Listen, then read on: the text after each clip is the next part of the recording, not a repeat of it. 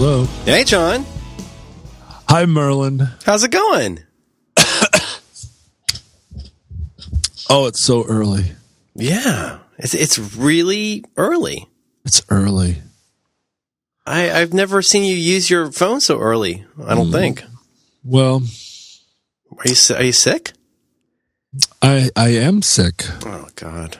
I have a kind of sickness that is a drug sickness. I am on my third day of caffeine withdrawal. Oh my God. And You're the real hero. and Oh no. I woke up at 7 a.m. with shivers, and I feel like I was in a car wreck. I feel like I rolled a car. That's every muscle and joint in my body is like really, really protesting. Oh my goodness. Are you sure you're up for this? Oh yeah. Oh my God. You know, I like to get into the center of the pain and explore all the. I am the seven blind men describing an elephant of pain.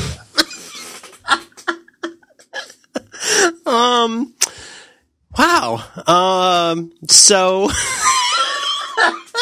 When was the last time you quit caffeine, just cold turkey? Oh my gosh, I've tried to cut down, but it's been a while since I've just said I'm not going to have any caffeine at all this morning. Yeah. And I've done it in the past, and it's really hard and a little crazy. Mm-hmm. Yeah. Are you feeling any psychological effects? Oh, yes. Oh, very irritated. I am very irritated. It's so well documented, I guess, but there are all kinds of effects.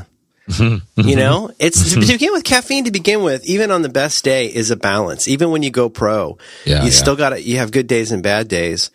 And what's funny to me about caffeine is the effects of having too much coffee can be kind of similar to the effects of having no coffee, but minus the energy. Mm-hmm. Like irritability, little bit of a headache. Yeah. Yeah. Yeah. Well, little bit. You know, I'm a caffeine ranger, and I use caffeine to explore all the universes. And I have quit it a few times over the years, and I know what's in store. You know, when I say like, okay, like I've been to the edge, and I've stood and looked down, and I need to cut it. I need to cut it out, and I know I'm looking forward to like a solid 3 days of gutting it out, and each day has its phases. And you would think that by the third day it would be tapering off, but really the third day is the toughest one for me. And then on day 4, like you walk out into the clear, like you're out into the day again. But I don't know whether it's my age or whether I was using well over the prescribed dosages of caffeine for a long time, but I really woke up this morning in a title match with my nerve endings. I'm laughing, but I'm so sorry. I know what you're talking about. I mean, there's a reason that Excedrin puts caffeine in with the aspirin, and that's what they recommend when you got a migraine. Because I think I don't know if it's your capillaries or whatever, but it definitely can help you get rid of a headache. And if you don't have it, those little fellas just close right up. Yeah, yeah. Woo! So, can we explore this a little bit? You pulled up your 3-legged stool. Yeah, absolutely. You're sitting in the center of it. All the lights are on. Well, so this caffeine withdrawal is it's a component of a larger project, a larger 3-day project, which is that I am on a juice fast. A thing A thing which I find ridiculous on its face. It's ridiculous. Have you been reading Family Circle? No. Women's Day? What? What did you learn about that? Are you doing the lemon? Is this the lemon juice where you poop a lot? I have no idea why I'm doing it or what the point of it is. But it was suggested to me, and I said, "Oh, sure, I can do a 3-day juice fast." I love juice. Well, let's start out with an obvious one. You're working on your body. You're doing some body work, and you enjoy a challenge. That's right. You're not against juice. No, I was reading it. I was reading in Martha Stewart's Living about all the healthy juices that you can make from your orchards, and I own a juicer because at one point the Long Winters did some extensive touring with the band Keane, and they always had a juicer in their backstage area, and we would get off of these like long, brutal drives across Europe, and we would roll into these stadium shows, and there would be this juicer waiting as soon as we got out of the van, and we would make these complex juices with ginger and lemon, and we just felt like superstars. And so when I got done with that tour, I was like, I'm going to get a juicer. That's how a man lives. If you're a real like operator, if you're a guy that knows how to tie a tie, you should have a juicer at your house. It makes you feel vital. It just fills you with nutrients. It fills you with nutrients. Well, or it fills you with sugar water. I mean, what I can't figure out about juice is like, so I'm making these juices, and they are very complicated. I went to the store. I bought all this spinach and kale and carrots and ginger and garlic and basil and all this stuff. Oh, boy. And, beet greens. Can't believe you missed the coffee at all. That sounds wonderful. Well, and I'm throwing it all into the juicer. Garlic ginger juice to kick off the day. Well, you kick off the day with some hot lemon water. That'll get the pipes moving.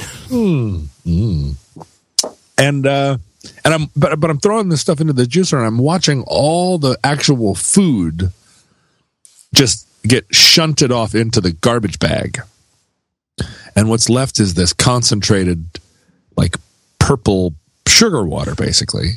And it's like bilge. You put in, I mean, if you want to make spinach juice, it takes an extraordinary amount of spinach to make a tiny little, when you cook spinach, it just all kind of disappears. But when you juice it, I mean, doesn't it take like a whole giant basket to make like a half a cup? Yeah, I put in the equivalent of of a mastiff into the juicer. Like it's a mastiff of spinach. A mastiff of spinach. And it produces like two ounces of wheatgrass juice. That's like $6. And I go, okay. I mean, I guess that I'm getting some, but I'm really not getting much out of it. I mean, it's probably what, 600 calories a day of juice, just because I think part of the juice fast, part of why it works is that it's so fucking complicated to make the juice and clean the juicer that you don't want to do it more than a couple of times a day. And so you're basically just starving yourself and taking some sugar water in the interim. You're not going to believe the timing on this, and you're not going to believe how simpatico it makes me, because you texted me this morning, and I was like, obviously someone has hacked John's account because he's using his phone at something like 8 a.m. And I was sleeping in a little bit, and I had recently been awakened by a horrific, almost medieval grinding sound coming from our kitchen. Uh-oh. Because my family had decided to make some juices this morning. Wow. And it's real loud. Mm-hmm. Oh, it's very loud. The machine is a plant killer. It is. It takes them right out. It's a phyto killer. And anyway, the point being that then the 1-2 punch was then my daughter came in with a small glass of like a caramel colored liquid, and she goes, "Drink this." And I was like, I heard the noise. I'm not drinking that.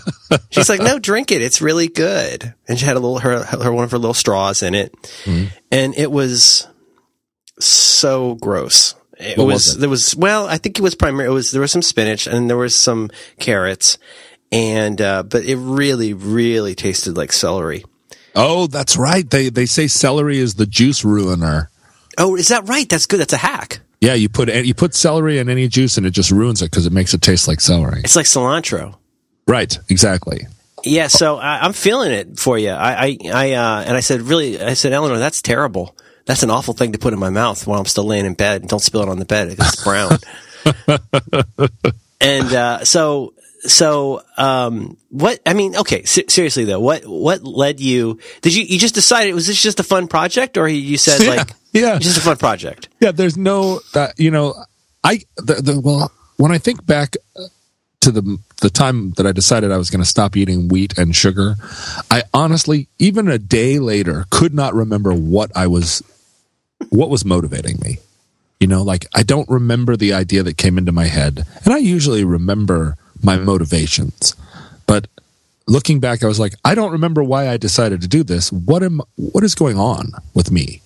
And it's the same with this juice fast. I cannot tell you how the idea got lodged in my brain. I think I read something on an airplane. I read something. So many terrible projects start reading on an airplane.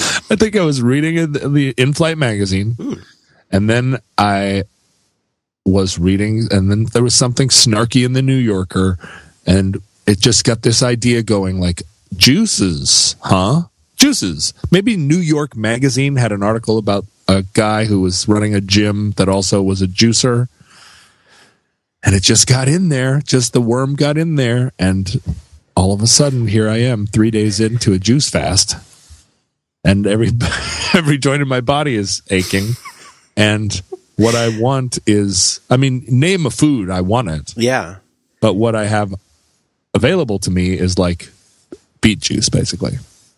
It seems like one of those things that they would do, like in like in the maze in Ireland, like some kind of a prison thing, like when they give you the punishment loaf, like they would put you on a juice diet.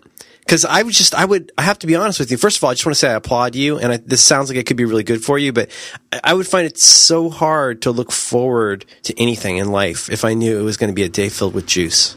Well, and this is the thing: when you stop eating food, you realize how many of your projects, how many of the reasons that you're going out, how many of the things, the like pylons that demarcate the obstacle course of your day are just food. Mm-hmm. It's like, what do you want to do? I don't know. Let's go downtown. Well, what should we do? Well, let's go to that restaurant. Well, we're not eating food. I'm drinking juice right now. I'm sorry to say. Oh, well, we could go to that smoothie place. Yeah, but those are smoothies. They're not juice, really. Like already you're the most boring person alive. Hey, it's like it was bad enough when you couldn't have French fries or something, but now, I mean, it's. I was going to say it's like being on a salad dressing diet, but it's not even. I could see myself waking up in the morning, and go, a nice cup of like a couple shots of Thousand Island could get me going. Yeah, but it's a lot of work. It's pretty costly too. I think it is costly. Well, so the other night, 2 days into my juice fast, the presidents of the United States of America played their annual President's Day concert here in Seattle. And I got up with them and sang a song. I sing a song on their new record with them. And so I got up and sang a song, and then they launched into New Girl. Whoa. So we get done singing the song, like, yay, that was great. And then they just like launch into New Girl, and they're all like, go, do it, sing it. And so we sang New Girl in front of their sold-out crowd, which was super fun. And then we get off the stage and we're hanging out backstage, and I'm like, oh man, that was really amazing, but I'm a little bit freaked, or I'm a little bit tweaking right now because I'm on a juice fast. What do you think of that, guys? And Chris Ballou has a very complicated theory about food, and he was like, well, actually juice is garbage food, because it was, most of those foods were developed by human intervention, and we've robbed all of our foods of their nutrients over the course of millennia. Is he merely a conspiracy theorist, or does he try to? He's a knowledgeable eating well guy. Chris is both things. He is extremely knowledgeable, and and also like he goes on he goes on intellectual journeys where he discovers a new thing, and then it becomes kind of like it's then central to his way of thinking. For he becomes the time. like a nutrition buff. Yeah, he's read some interesting books, and now he's really interested in the topic. But then Jason Finn sitting, you're and my good friend Jason Finn sitting on the couch says, "Yeah, well, I've done a 7-day master cleanse, which is that's the pooping one. Yeah, 7 days of lemon and cayenne pepper. I think it's just lemon and molasses, maybe."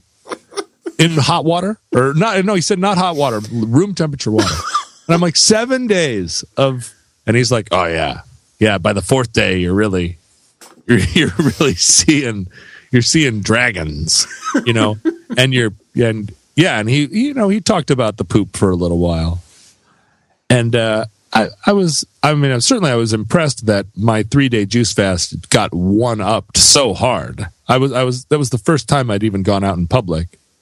And I already just got smacked down. Like, it's like you didn't even get the high five for John Roderick being on a juice fast. Oh, 3-day juice fast? That's cute.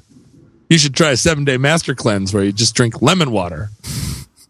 So it was a little bit like I went home, tail between my legs, but I stuck with my juice fast. I didn't go home and start drinking lemon water and molasses, and I didn't have a hamburger either.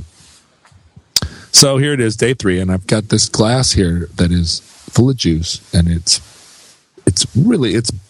bright red. It's the color of cow's blood. It's like I'm drinking a glass of cow's blood. Well, the thing about a nutty system is that sometimes you just kind of stick with the nutty system. Yes, thank you. Hello. It's not, the thing is, if you overthink it, with any kind of diet or anything like that, I think the way to, if by succeed we mean make it through for the amount of time that we say we're going to do it, and hopefully that's sane. You're not going to do this for a month probably. But if you said you're going to do this for 5 days, 7 days, something like that, then I think it helps me anyway to get to a place where I'm not thinking about it too much. Mm-hmm. I'm not, I'm doing what I got to do, but to make it sustainable even for more than 2 or 3 days, even for more than a day, you have to get to some place where it's just kind of routine. And you're like, well, this is the thing I'm doing. I don't know if it makes sense. Jason Finn has given me some things to think about, but I'm going to just stick with this and do this thing. And then maybe another time I'll do the lemon diet. Well, that's exactly right. And what's amazing about this is that the side effects, so usually when I quit caffeine, it is that I get super sick. Like that's how I quit. Really, honestly, that's your body's response to a lot of things, I think. That's how I quit drinking and drugs. It's how I quit smoking cigarettes. It's how I end most of my relationships. I get really sick. And I just go off into a corner to die, and then when I come back, I'm Phoenix rising from the ashes. I was going to say, it's like your body has to burn itself down so it can rise from its own ashes. That's right. And so what's happening right now is this caffeine withdrawal is just a byproduct of it. But honestly, the first thing I thought about when somebody said 3-day juice fast, I was like, ooh, that would be a tough caffeine burn. Whatever else was going on, no matter how hungry you were, your knees would hurt, your fingernails would hurt. But when it's over, then I have accomplished this, what is actually a pretty daunting task, which is this caffeine withdrawal, and then I'm gonna try and stay off of the coffee, which is actually a better way to live. It really is. When I don't drink the coffee, I am, you're living in the light. So if you're going to go through all this, I'm sorry to repeat what you're saying, but just so I understand, you're going to try and stick with this for a while. The juice thing is a temporary thing. You'll enjoy your mini blood red juices for a while. You get through it, but you're thinking you'll probably, having gone through this dark night of the soul with coffee, you're going to try and just stay off it after this. Yeah, I think so. For a while at least. For a time, yeah. Yeah. Because I don't like dependency. Mm-hmm.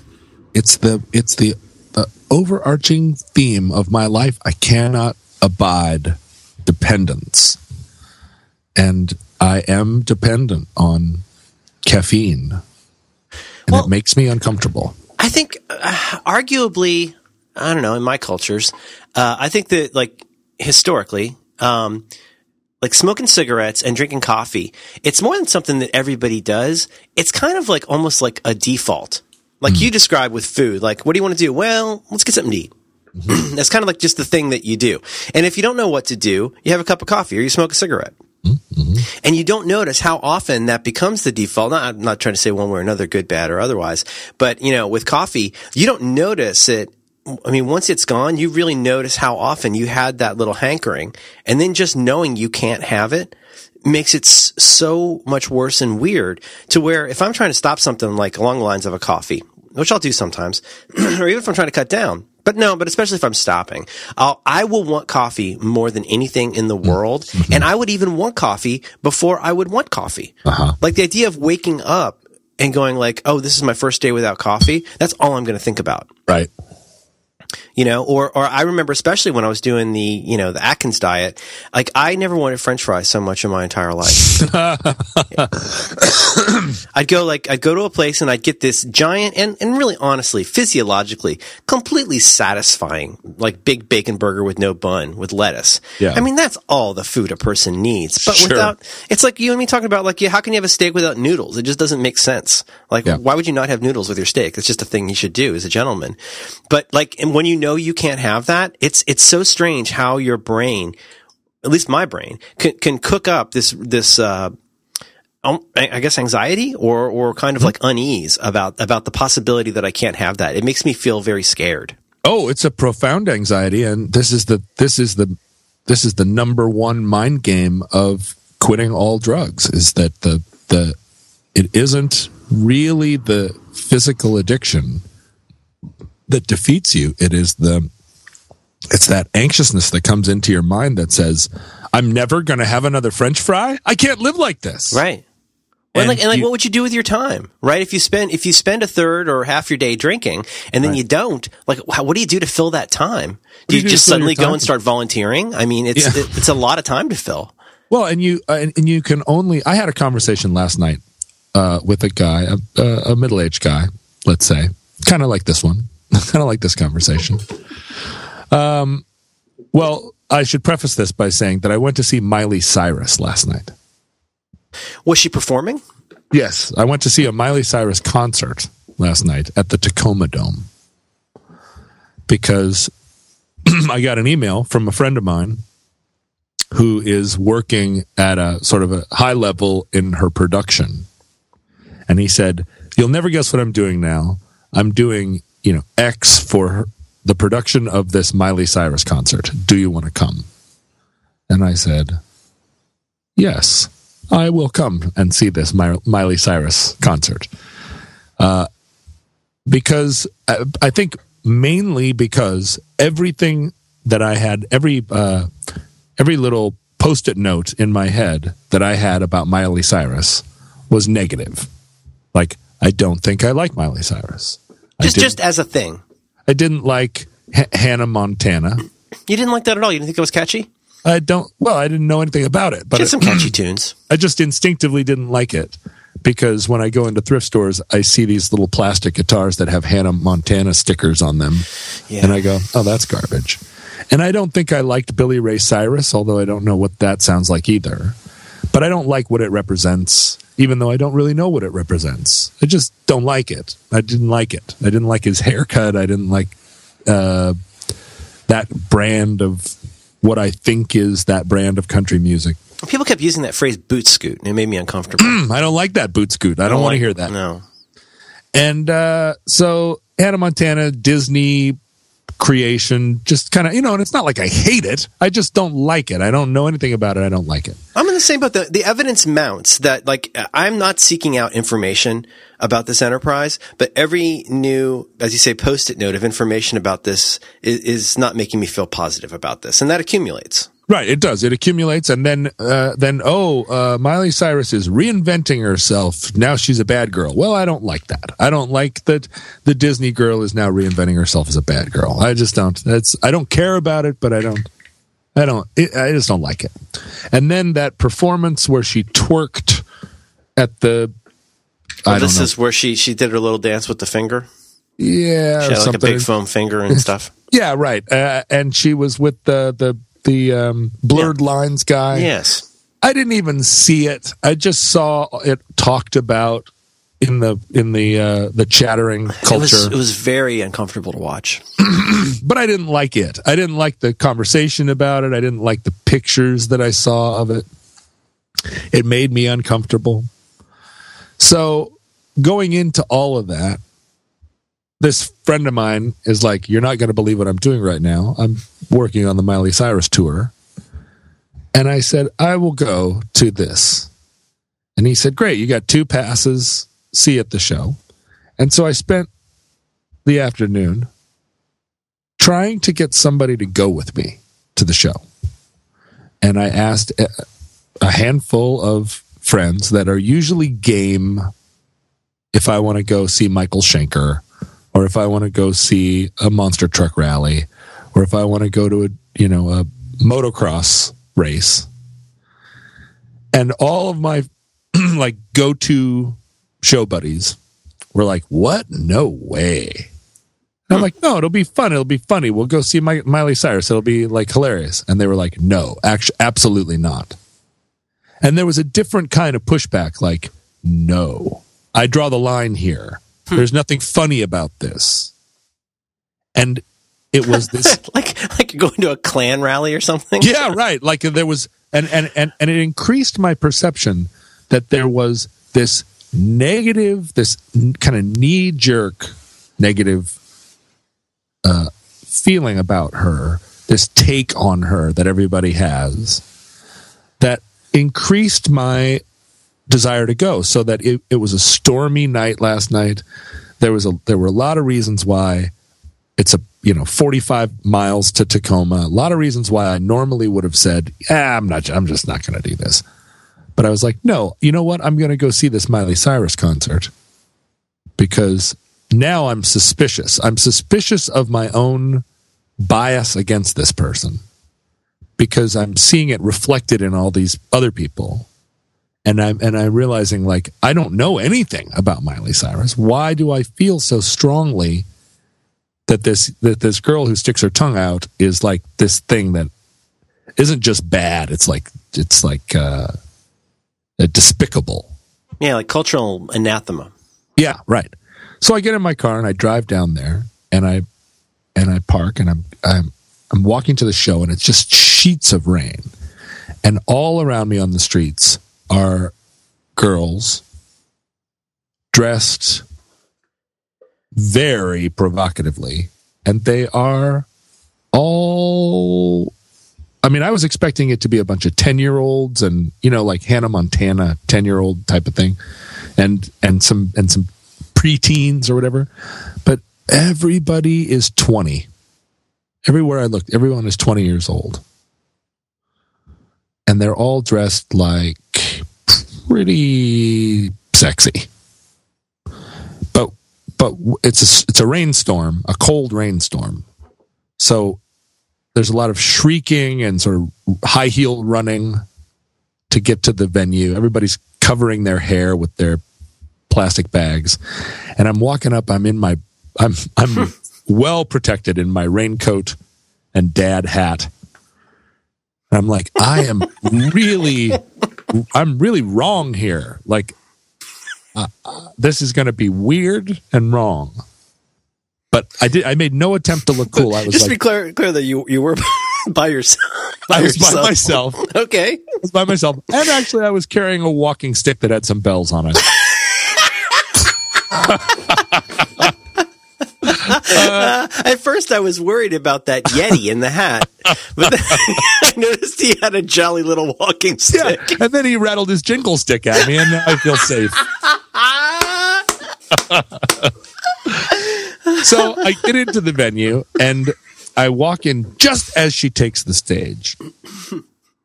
And there's a giant, 10-story tall picture of Miley Cyrus, and the mouth opens on the picture somehow. The jaw opens in a kind of almost Monty Python right way, and a giant tongue unfurls out of the mouth and reveals itself to be a slide. And then Miley Cyrus appears in her own mouth waves to the crowd, and then slides down her own giant tongue to the stage. And I'm standing there in a wet raincoat watching this and thinking, okay, what the fuck is this? Like, that's kind of a bad trip almost. Like, that's a heavy trip. If this were 20 years ago and I took my usual regimen of pre-concert hallucinogens, I would be really freaking out right now. That's a heavy image. A lot for the mind to take in. And she starts walking around the stage, and I go looking for my seat. And I realize I'm in a stadium, and both the average age and the mean age is 20. There's no variation. There's no one, that I can see. No one that is 30 and no one that is 15. It's like I can't think of a time that I've ever been in a room with 8 to 10,000 20-year-old girls. And they are, really like digging the show. And so I get to my seat, and it turns out I have a front row seat. You have reserved seating? Well, yeah. Because she comped you a really good seat. Yeah, my friend is just like, yeah, here's your tickets, and it's like I'm front row of the seating. Do you have a beard right now? I do have a beard, and I have sort of wet, uncut hair. I was wearing my Kim Jong-il glasses, so my like North Korean functionary glasses, and then every other aspect of my attire was like basically stern dad. They made me check my jingle stick. And I watched this entire show in utter amazement at because my first instinct, every new thing that came out, every new set piece, every like thing she was pushing, my first instinct was, oh my God, no. And then in the course of the tune, it was revealed that in fact, Miley Cyrus is completely in control of every aspect of her presentation in her career. She is like overwhelmingly positive. Everybody in the place is having an overwhelmingly positive time. And the takeaway from the show was like, this was the most culturally interesting and dare I say it, empowering kind of show of its type that I could ever remember seeing. I don't think there was ever a Madonna concert that was this casually empowering. It was extraordinary. And I came out of there just, really, like, not just with a whole new impression of what Miley Cyrus is and represents, but like a real pushback on my own cultural instincts now. Like and I feel like the entire culture is the kind of lined up to dismiss her, and as a result, she has this real credibility with 20-year-old girls. Mm-hmm. She is a 20-year-old girl, and she has a direct line to them and is talking to them directly, and they are responding to her directly, and there's no one else is allowed in, almost. Her show is too dirty for teens. So, like the Katy Perry show makes sure not to be too scary because she's trying to get all the 10-year-olds. It's saucy, but it doesn't inhabit that level of like bacchanalian spectacle. Right. Exactly. It sounds like a spectacle. It's an absolute spectacle, and like there are just way more vaginas in a Miley Cyrus show than you are going to see in a normal presentation.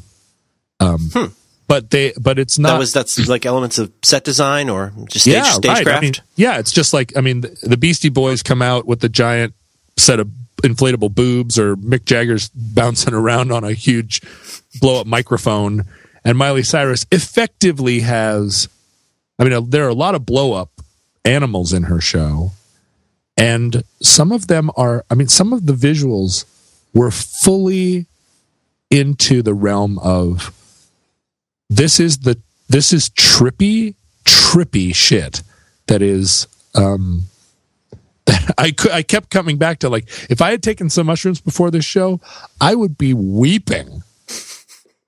Lot to process with no coffee. Well, a lot to process with no coffee, and also this like cultural mash of Japanese anime, punk rock, metal, rap, country, and YouTube culture, Photoshop like culture, burlesque kind of sex worker stuff too, though, right? Total pole dancing scene all the time.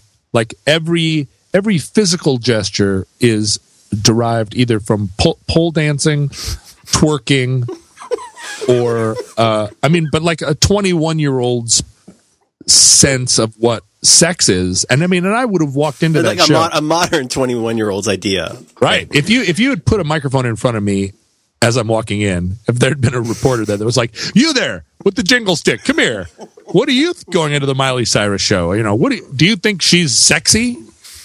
I would have said, a 21-year-old girl is not sexy. She's skinny and she doesn't know she doesn't know how to have sex. She's a child.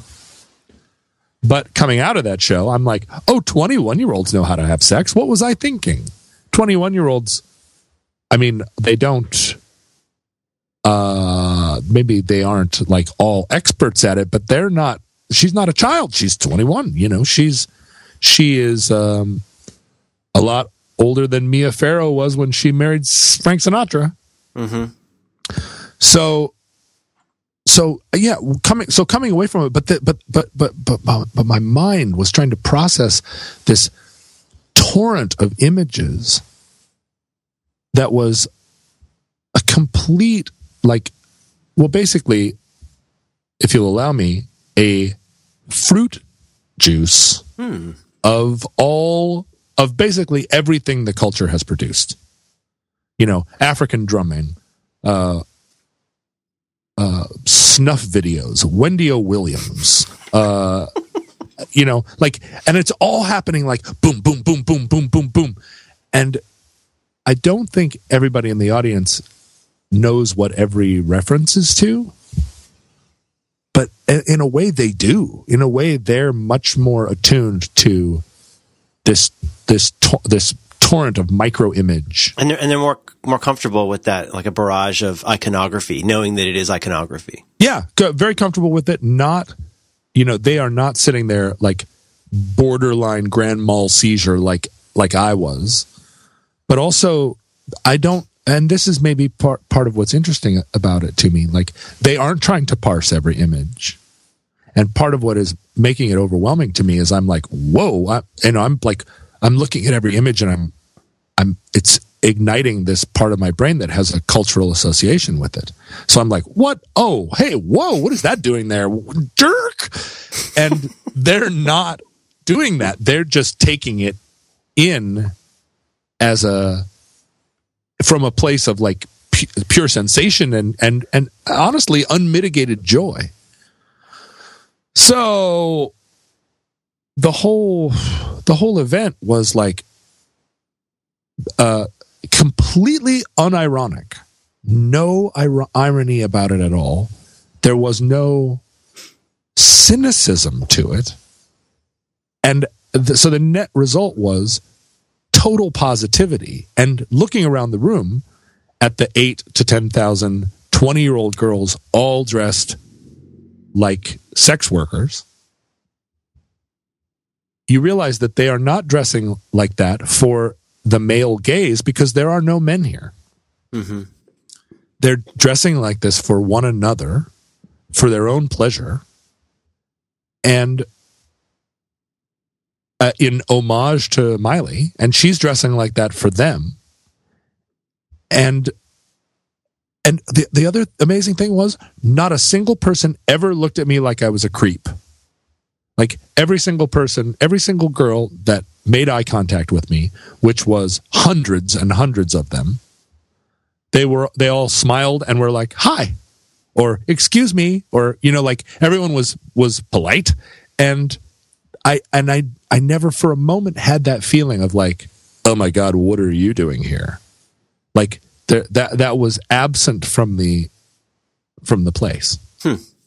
No booze, no Satan worship. Unless it's a very complex and subtle Satan worship that that everybody has read. Everybody read a pamphlet before they went in, explaining that this was all in service of Satan. But I didn't see it. I saw just kind of joy. Miley Cyrus's joy at being 21 years old, rich, and able to just do whatever she wants. I haven't been to many things like that in my life. There were much clearer poles to almost everything that I've ever gone to that were about some kind of differentiation, or, certainly punk rock shows, but I'm maybe Flaming Lips. I'm trying to think of, like when they were first getting into their, the spectacles that they would put on, very positive and, freak friendly kind of stuff. But this, I'm glad you went. It sounds like this was a good experience for you. It was, and I'm still chewing on it, and I did not live tweet it. As I was walking in, I was like, I'm going to live tweet the shit out of this Miley Cyrus concert, and it's going to be really hilarious on Twitter. And I got in, and immediately it was like, this is so over my head that to live tweet it would be to do it and myself a disservice. Like, I'm not going to be out of this experience. I'm going to just be rooted in this experience and try and figure out where it's coming from. Right. Because when I was that age, when I was her age or her fans' age, I was at Scorpions concerts and punk rock shows. And we were all dressed for one another too, in denim and leather. But the average age, there was no average age at a Scorpions concert. It was, you might see burnouts in their 50s and kids who snuck in that are way too young to be there. Sure, and it was mostly dudes, or almost entirely dudes, but the whole age range, and what the Scorpions represented, what their message was. I was forced to ask myself last night, what was the Scorpions' message? Well, and they just essentially wanted to know if you were ready to rock and roll, I think. That's right. Yeah. And we were ready. I was ready. I was ready to rock and roll. Look at me.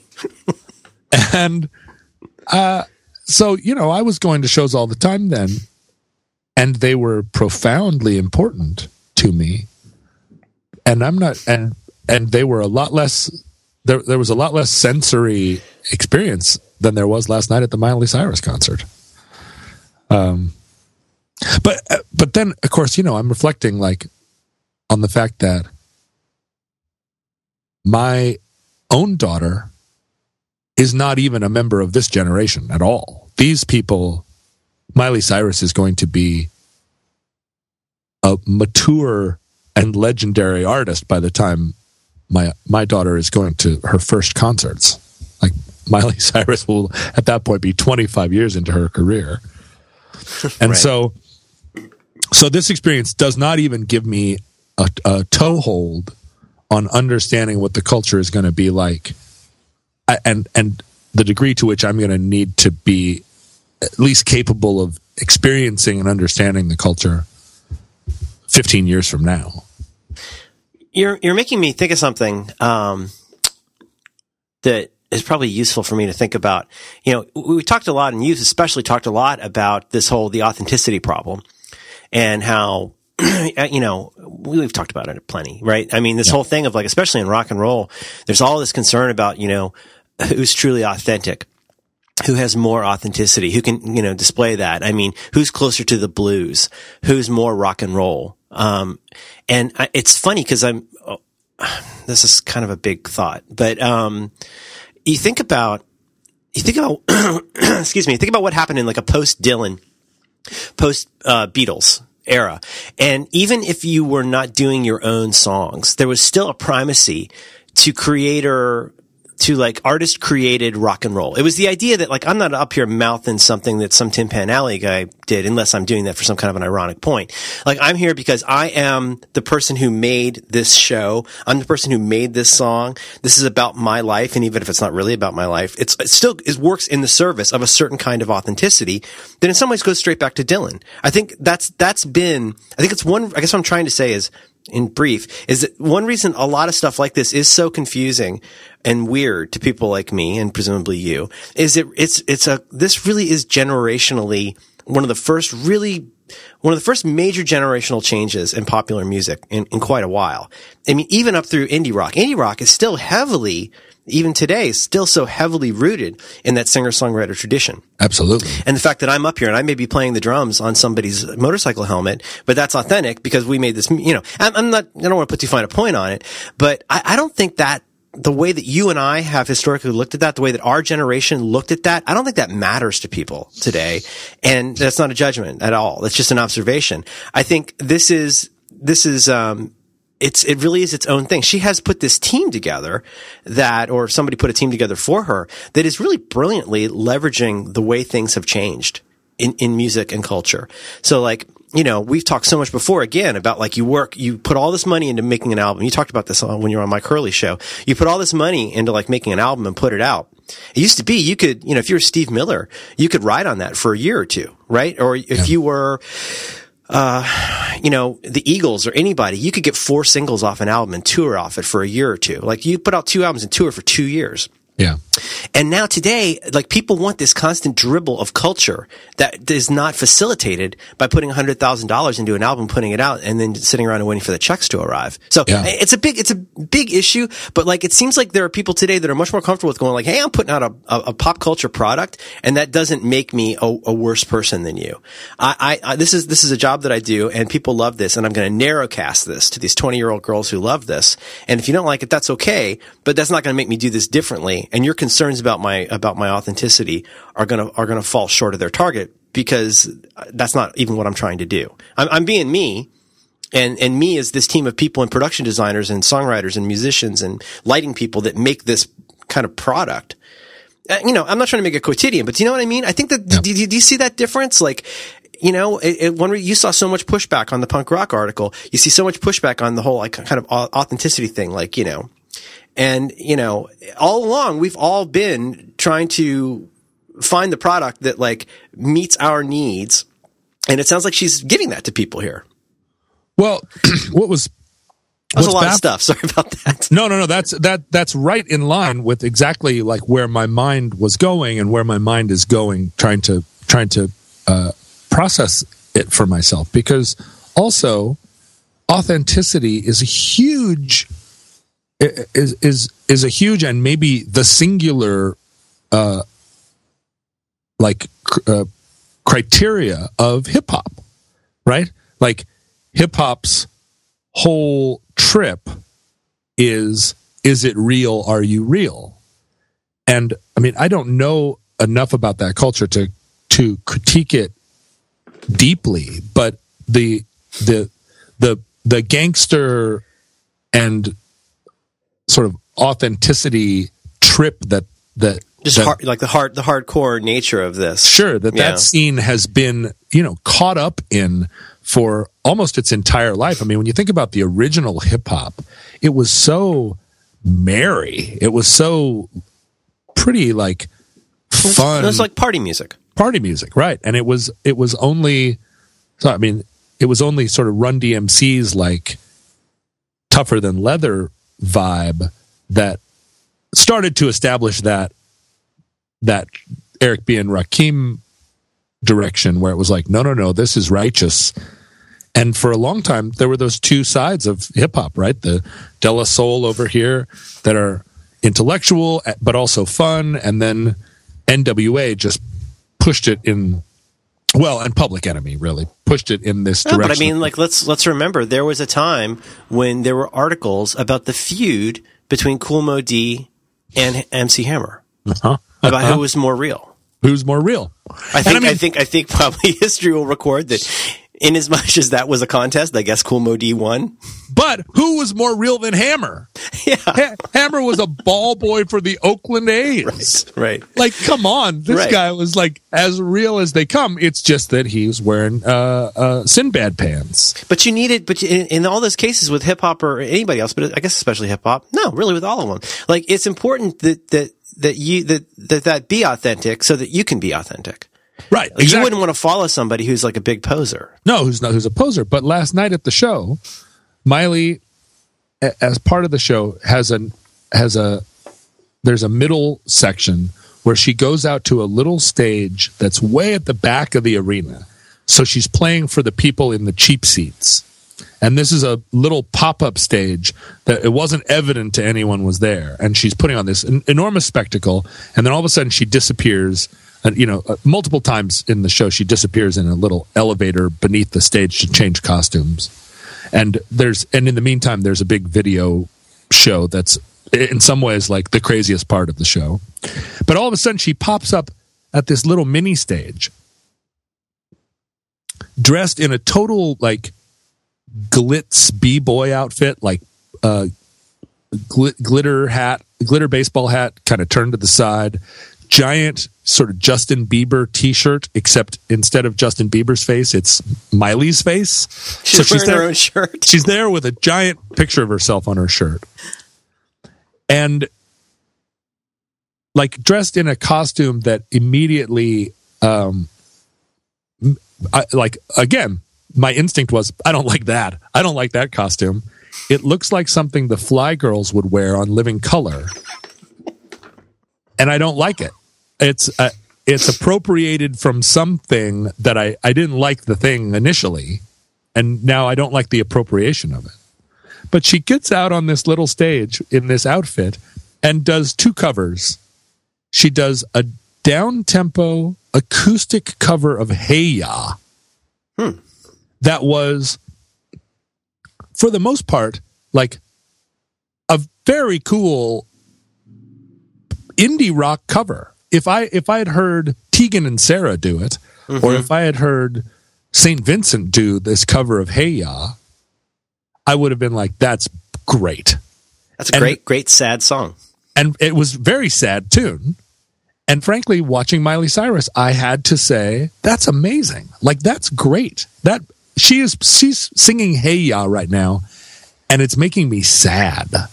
And that's tremendous. I mean, she's doing it in an arena, and she's got a picture of herself on her shirt, and I'm genuinely moved. And then her second cover is a full-throated, just straight ahead, honest cover of Jolene. The Dolly Parton song? Yeah. Wow. Just at the top of her lungs, just Jolene, Jolene. And I'm like, that's fucking incredible. Like that is an amazing tune, and sung by someone who obviously has been singing it since she was a little kid. And there's no reference made. There's no wink in it. It's like sad country version of Hey Ya, full-throated version of Jolene, and then back to the stripper show. And at no point does anyone stop for a millisecond and go, see what we did there? Because that element of it is gone. And that whole see what we did there impulse is still tied to this authenticity question that you, or problem that you pose. There's no slideshow of poor kids in Mississippi or vintage photos of Dolly Parton. Nope. There's no like, we are putting country and hip hop together. We are doing these things because we are smarter than these things, and we are able to manipulate these building blocks of culture, and aren't we, and appreciate us for that as the and that's the authenticity argument ultimately, is like, I know I'm a white kid playing the blues, but my acknowledgement of it, my recognition that I'm doing it, makes it forgivable, makes me, you should admire me, not just because of what I'm making, but also because of my intention, my self-knowledge, my purpose, my, all of these secondary questions that are threaded through the question of authenticity. And there wasn't any of that. Or if that's in there, it's just now, it permeates the culture to the degree that no one has to do it anymore. We all know that we all know everything. We all know that there's no difference between, like the message of her show is, there's no difference between people, and there's no difference between things. There's no, like, African drumming and Japanese imagery belong together because everything is possible all the time. So look what I made. And I can't find fault with it. Yeah. Anyway. Well, so something I think about a lot. I don't want to, drag this out. I think it is fascinating, and I'm glad you talked about it and I'm glad you went. One thing I think about a lot when I'm watching a TV show or a movie that I think also applies a lot to pop music is, for example, if you're watching Doctor Who, you're watching Star Wars, you're watching any kind of a show, I think it's always interesting to watch for sort of like who we're supposed to sympathize with, to the point where maybe better, like who we want to be in this thing. So like in Doctor Who, a lot of people talk about Doctor Who usually has a companion, often a woman, somebody who's with them, who's sometimes as little as just oh, doctor, what's happening here? And gives him a reason to explain it. But it can also be an emotional connection that's just short of romantic a lot of the time. But there's something where like there's some character in this where you're supposed to see yourself. Right? You are the person on this journey. I think this is probably true with Lord of the Rings. In Star Wars, maybe that's Luke Skywalker in episode 4. But you know what I mean? There's somebody that you're supposed to sympathize with. Did you just say episode 4? Yeah, I know. I'm sorry. That's officially what it's called now. Come on. You know it's officially called A New Hope? This is a safe space here. Okay.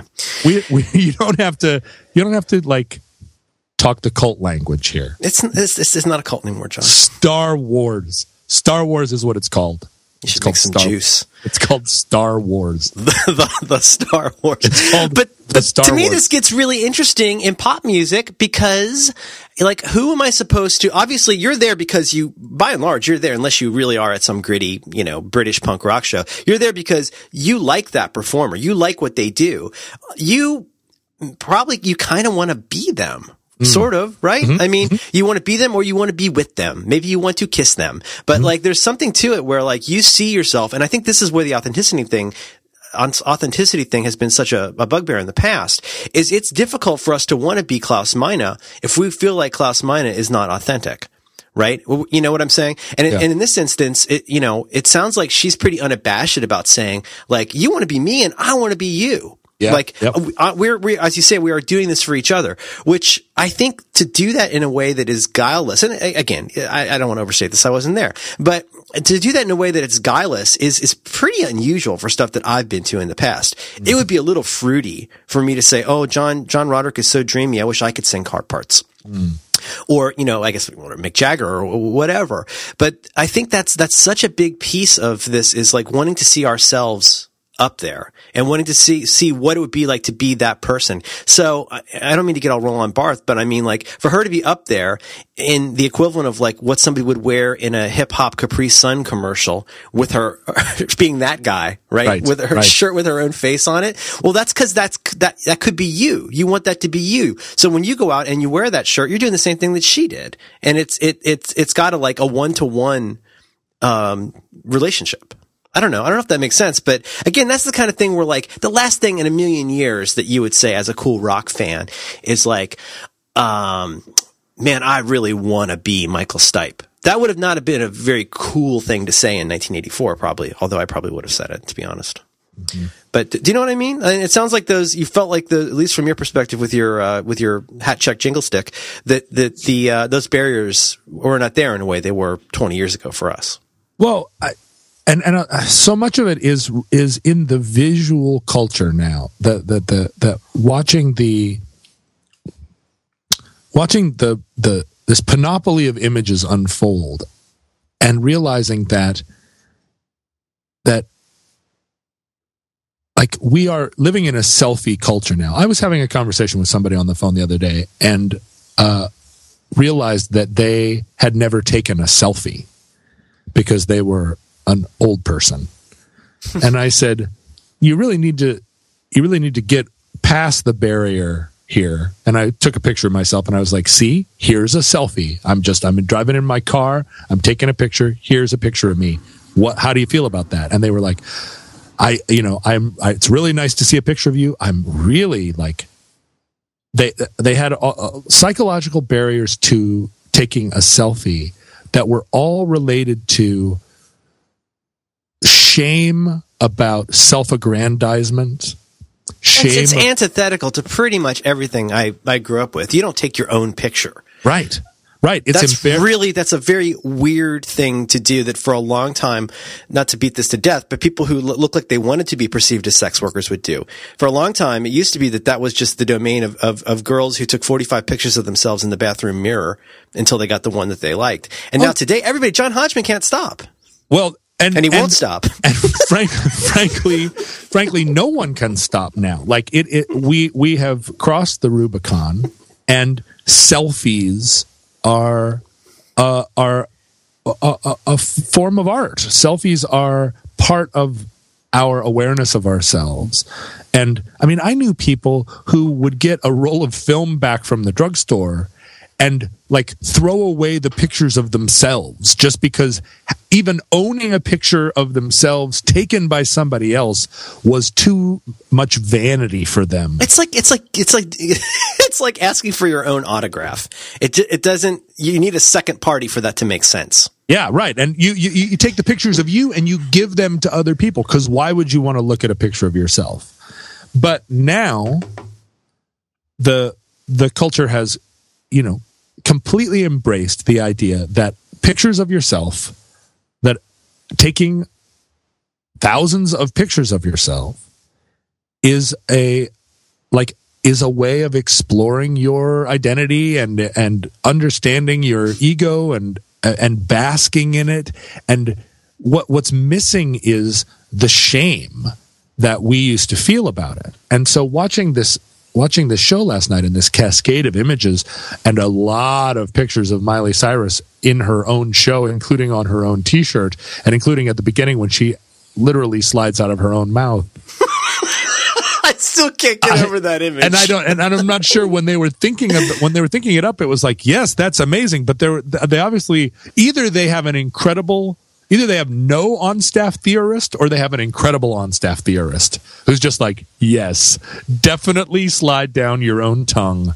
That is fucking great. Like somebody is, I feel like maybe her choreographer and her showrunner are both like art PhDs or something. I mean, it really feels like there's that much intention behind some of this stuff that's just like, that couldn't be an accident. But this cascade of images is being received by an audience of people who are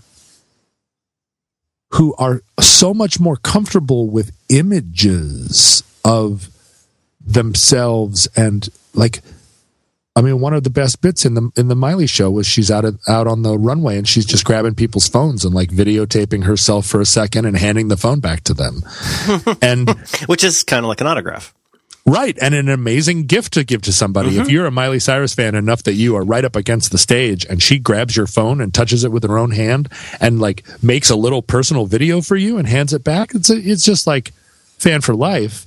But also, like, what is that? Like, I do feel like everyone in the audience is putting themselves in her shape, because they all can make videos of themselves. Mm-hmm. They're making videos of themselves right now. And those videos are part of I guess this is what I walked away with. We always thought at the dawn of the internet that I think a lot of us could see that here was the potential for all of human knowledge to come to one central clearinghouse. We could compare and contrast finally.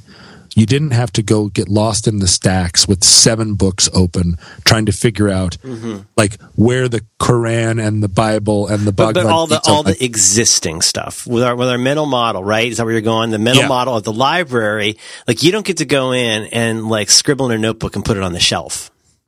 Right. We were going to, here was the internet, and it was going to be this place where we finally had a consensus place.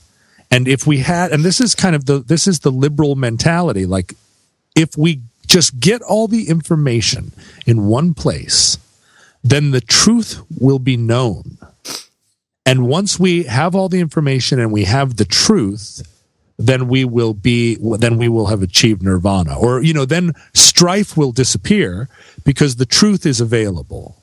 And the only reason that we have war, the only reason that there is, that there is so much anger in the world is that we are confused. We don't know the truth. This person's angry. He doesn't see the other person's side, et cetera, et cetera. And the internet had this enormous possibility. Well, what we're in now, I think, is this like post-internet where, yes, all the information is available. It's or if you want to look for it, I mean, it's all here. And what it has created is not this intellectual underpinning or this consensus. In fact, the culture's gone the other direction, and all things are equal and there is no consensus. But what it has produced is this art culture where every single thing that's ever been made is cut up and pasted back together, and there isn't a differentiation between like anime and tribal drumming and punk rock. Mm-hmm. None of those things all just sit not just comfortably beside one another, but as if they had always been together. And so in a sense it is the achievement of like the sum total of human knowledge all brought together, but it's happening in this mashup of music and image rather than in this like sort of bookish theoretical place. And it's and I guess it's not what I expected, but it's but it bodes. I guess it bodes well. Like I'm excited to see what it produces. I'm excited to see what that means. Well, and especially you're talking about your daughter, my daughter, what it means for somebody who didn't grow up with this as a transitional thing or as a new thing, for somebody who, for whom, like somebody born today, for whom Miley Cyrus sliding out of her own mouth on her own tongue is something that's, it's not like that's the craziest thing in the world. No, although you have to see it really to believe it. No, it's really disturbing to me. If Mick Jagger had done it at any point, it would. I mean, if he'd done it 25 years ago, that image would be burned in our brain. He was just in his 60s then.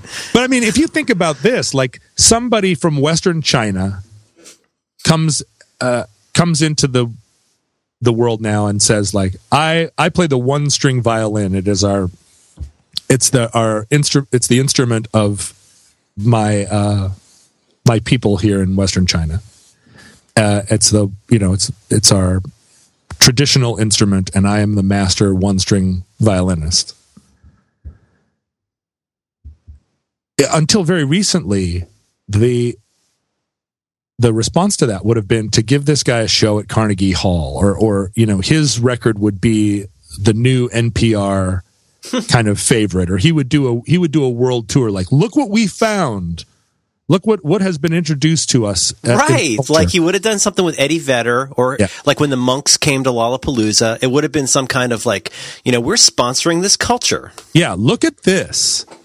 But this new Miley Cyrus culture would just instantly assimilate that. They'd be like, oh, cool, one-string violin guy.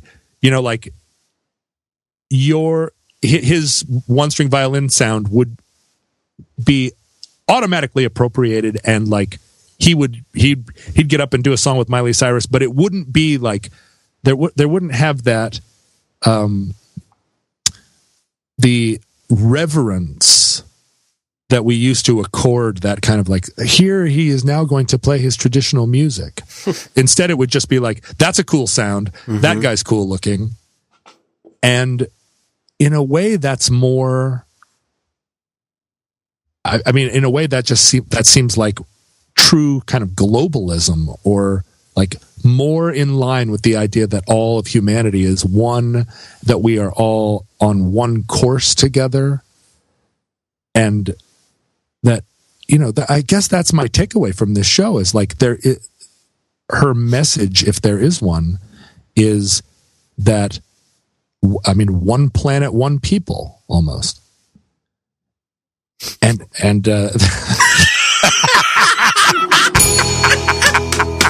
you should make some coffee, John.